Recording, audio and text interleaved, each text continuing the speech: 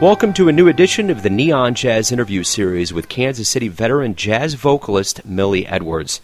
She is introduced to audiences as the little woman with a big voice, and over her years in Kansas City, she has proved to be skilled at performing cabaret, pop, blues, and jazz. She performs regularly as a solo act at the Phoenix Downtown and is always glad to be a part of the Kansas City Jazz Mix. We spoke to her about her career, what's on the horizon, what's been going on, and so much more in between. So please get to know Millie and dig this interview, my friends. Okay, Millie, thank you for taking a minute out for Neon Jazz. I appreciate it. Quite all right. What kind of CD projects do you have, or any recording projects that might be on the horizon?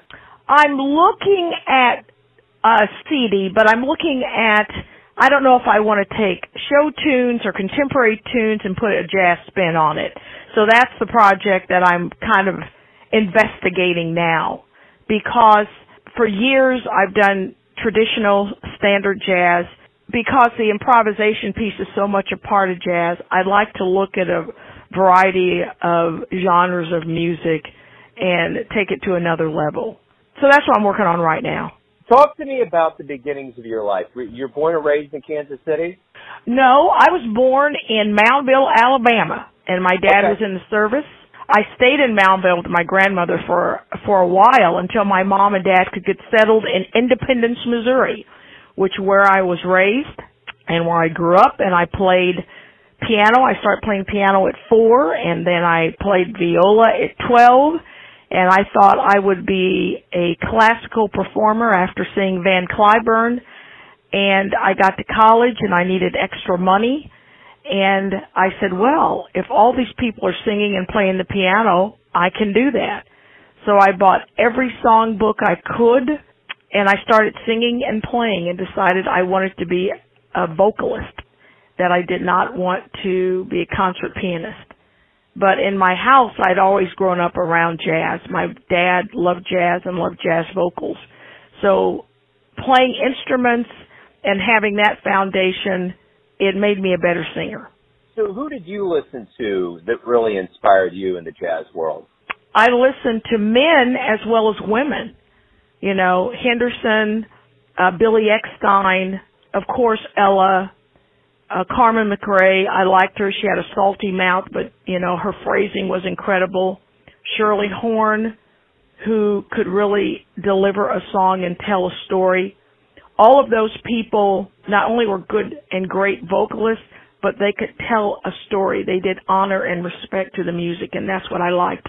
So talk to me about the beginnings of your gigs and, like, how did you feel? Were you nervous? Did it feel natural? And where were they at? In Kansas City, I played every venue possible. To this day, I still get nervous before I perform. The same way I feel today is the same way I felt then, except I'm older, and experience helps you with the nerves. You wonder what your audience is going to be like. You wonder if they're going to be accepting. You wonder if they're going to listen. You wonder if your selection is a good selection.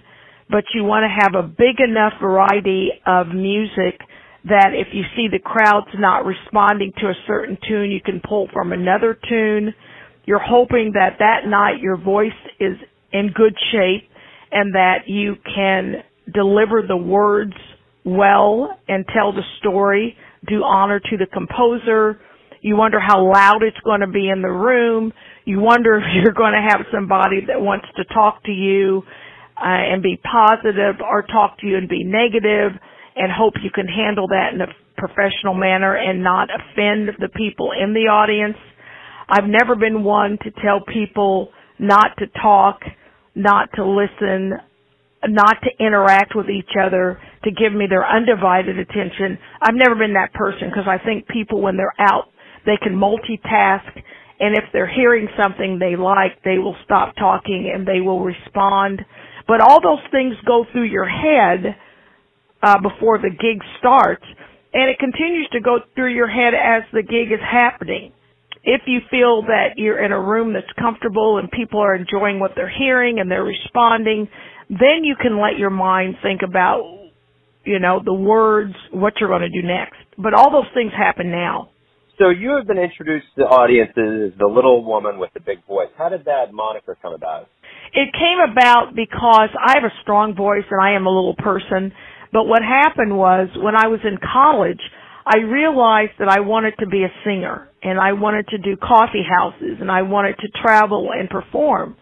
But I thought, if I'm going to be singing for 3 or 4 hours, what is that going to do to my voice? Beyond the other things you have to keep in mind, you have to care for your voice like an instrument. I wanted to be able to sustain that amount of time during evenings, especially if I'm going to be singing more than one night a week. So I took voice lessons from the late Dr. Joyce Sturmer, and I learned how to breathe. I learned the importance of breath. I learned the importance of using your diaphragm when you performed. I learned how I could do 3 or 4 hours, 3 or 4 nights a week through breath control and through correct use of the diaphragm. So that's probably why they say, yeah, I'm the little one with the big voice. But I give a lot of credit to Dr. Sturmer because she helped me understand how to care for my voice, and most importantly, even when I was not feeling the best, how to use it as an instrument through the diaphragm and voice and breath control. So over the years in Kansas City, kind of talk to me a little bit about, after your beginnings and kind of give me an overview of your timeline here in Kansas City. How do you feel about where you're at today and how everything started here? I feel great about where I am today. I never wanted to be a superstar or a star. I was raised my dad really loved jazz and he loved jazz vocals, but he always told me to do honor to the song and to the music. Remember the composer, remember what the words are saying. Always respect the music, and that's what I've tried to do. I feel great about where I am because I'm about the music. I'm the person that wants to play with great people. I want everybody to sound good, and I want to be at the top of my game. I'm not a diva. I'm a person that focuses on doing the song the best it can possibly be. So from the beginning, that has been my focus. A lot of things that go on in the business, especially as a woman, I may not agree with, but you've got to learn how to play the game. You've got to figure out who the great players are, and when you work with them, respect them, make sure they're featured. But I don't want to go in telling people what they should be doing. So from the beginning, I've been the team player in the band. Many times I was the only woman. But I've gone in with the attitude, if you sound great and I sound great, it's a great evening. I've always wanted to play great rooms. I've been able to play the great rooms with great players. I've been able to have a good working relationship with musicians because I value and respect them, which is all they want. And I've been able to do different venues, to put myself in different situations that I normally am not in, to bring the music to the audience. My goal has always been not only to make music, but to entertain and make people feel comfortable and make them want to feel, I want to come back and see her again or hear that song again. I always want to produce a good product, and I always want to be a team player. That's been my goal from the beginning. It's my goal now. And as I get older, I'd always think, well, what's going to happen as I get older? Am I going to be able to do all these gigs and to work all these venues? And I have been able to do that because I've established good relationships with good people, and I believe that I have been easy to work with and given them a quality product. You've had the opportunity to play all over Kansas City with all kinds of musicians in the Kansas City jazz Yeah, scene. and all over the country. Absolutely, yes. My setup to this was about the whole Kansas City scene. How do you feel about the scene? How is it doing in 2018? In 2018, it's doing great. It's doing great because with jazz in Kansas City, it's ebbed, it's flowed, it's ebbed, it's flowed. And right now, we've got jazz venues. We've got Vine, which is trying to come back and be the Mecca and be the center, and they are working on fixing that. But we still have the Blue Room. We still have the Foundation. We have the Green Lady. We have the Black Dolphin. We have Majestic. We have the Phoenix. And it has eclectic music on some nights, but it has jazz, traditional jazz, contemporary jazz. We have the Embassy. The Ambassador, and that's downtown. We also have Sullivan's. We also have Eddie V's. We also have Intercontinental. We also have Chaz. We have, and if I've forgotten venues, I do apologize, because we have a lot, which excites me, of venues for jazz. Just recently, B&B Theaters, they opened up music rooms where people can come and hear jazz. Mr. Bagsby has designed a room where people can come and hear jazz before and after the movies. And if they don't want to see a movie, they can just come hear jazz. There are a lot of venues and a lot of places to play in this city, and the thing that I like is businesses are willing to open up to jazz if they're not playing it.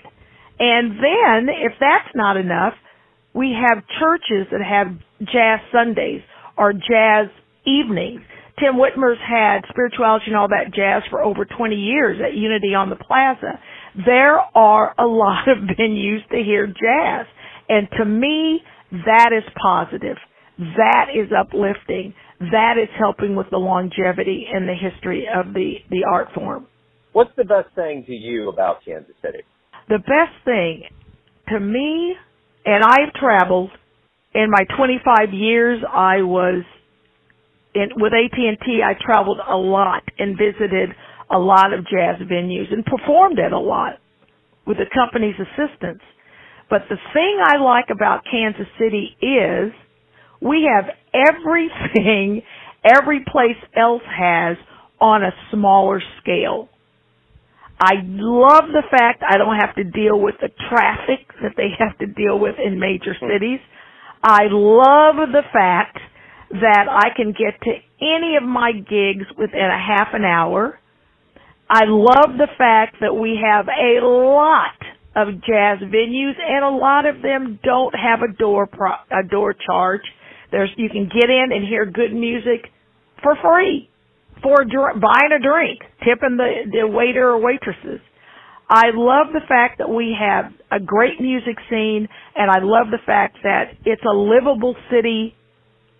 It's cost effective for the people that live here, but most importantly that we have everything that every place else has on a smaller scale.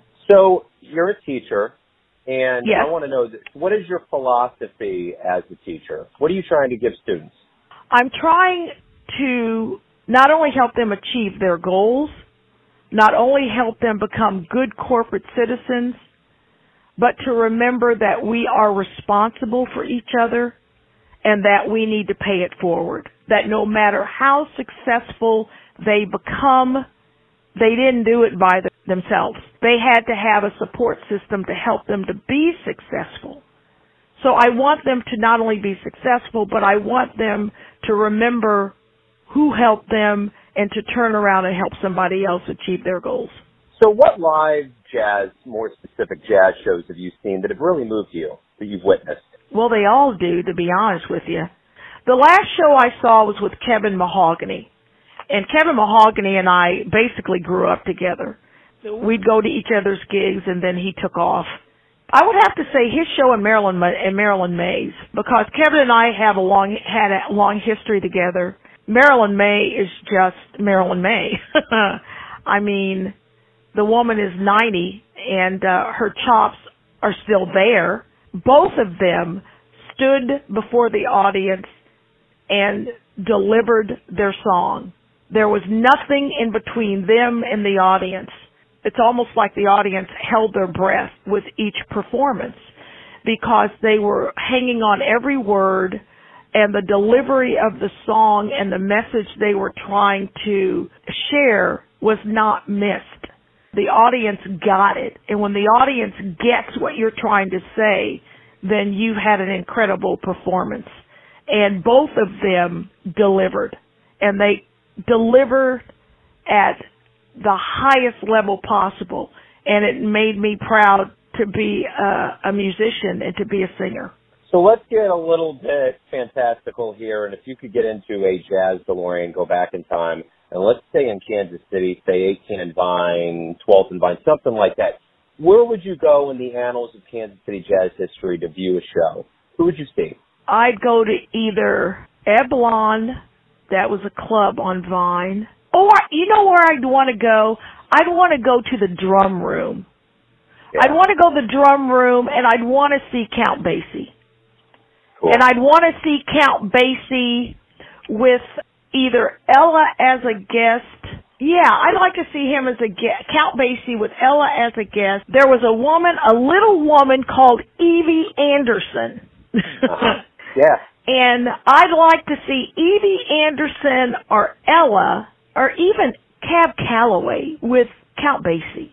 Or maybe Ethel Waters, Maybe Ethel Waters, because she was just like this big Broadway star then. So I'd like to see any of those vocalists with Count Basie. Yeah, I dig it. So why do you love jazz? I love jazz because it's diverse. It's diverse, it's improvisational, but basically because it's diverse. Because I can take a simple standard and I can sing it and I can make those notes be as beautiful as I'd like for them to be. I can sit on the note or I can take the note someplace else. But I can also change the tempo. I can make it Latin, I can make it swing, and I can just take that note and make that note be a lot of different notes within a certain time frame. I like the diversity within the music.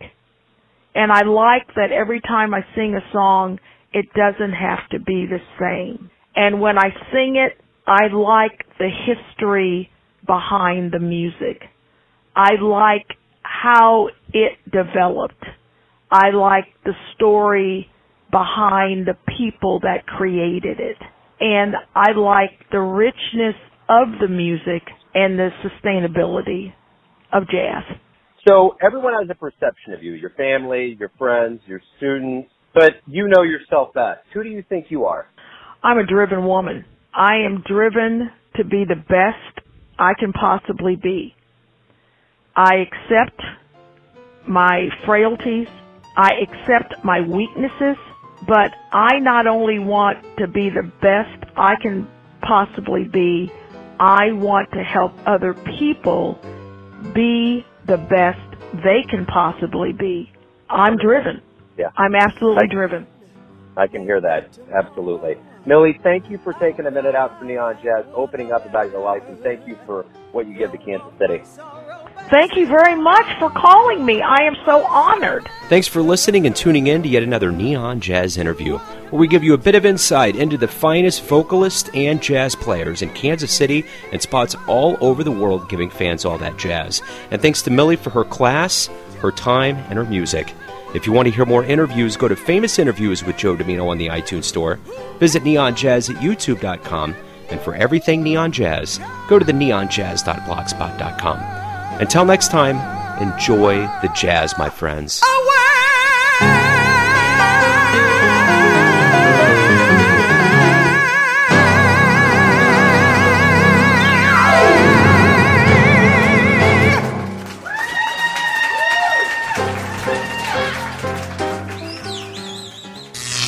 Neon Jazz.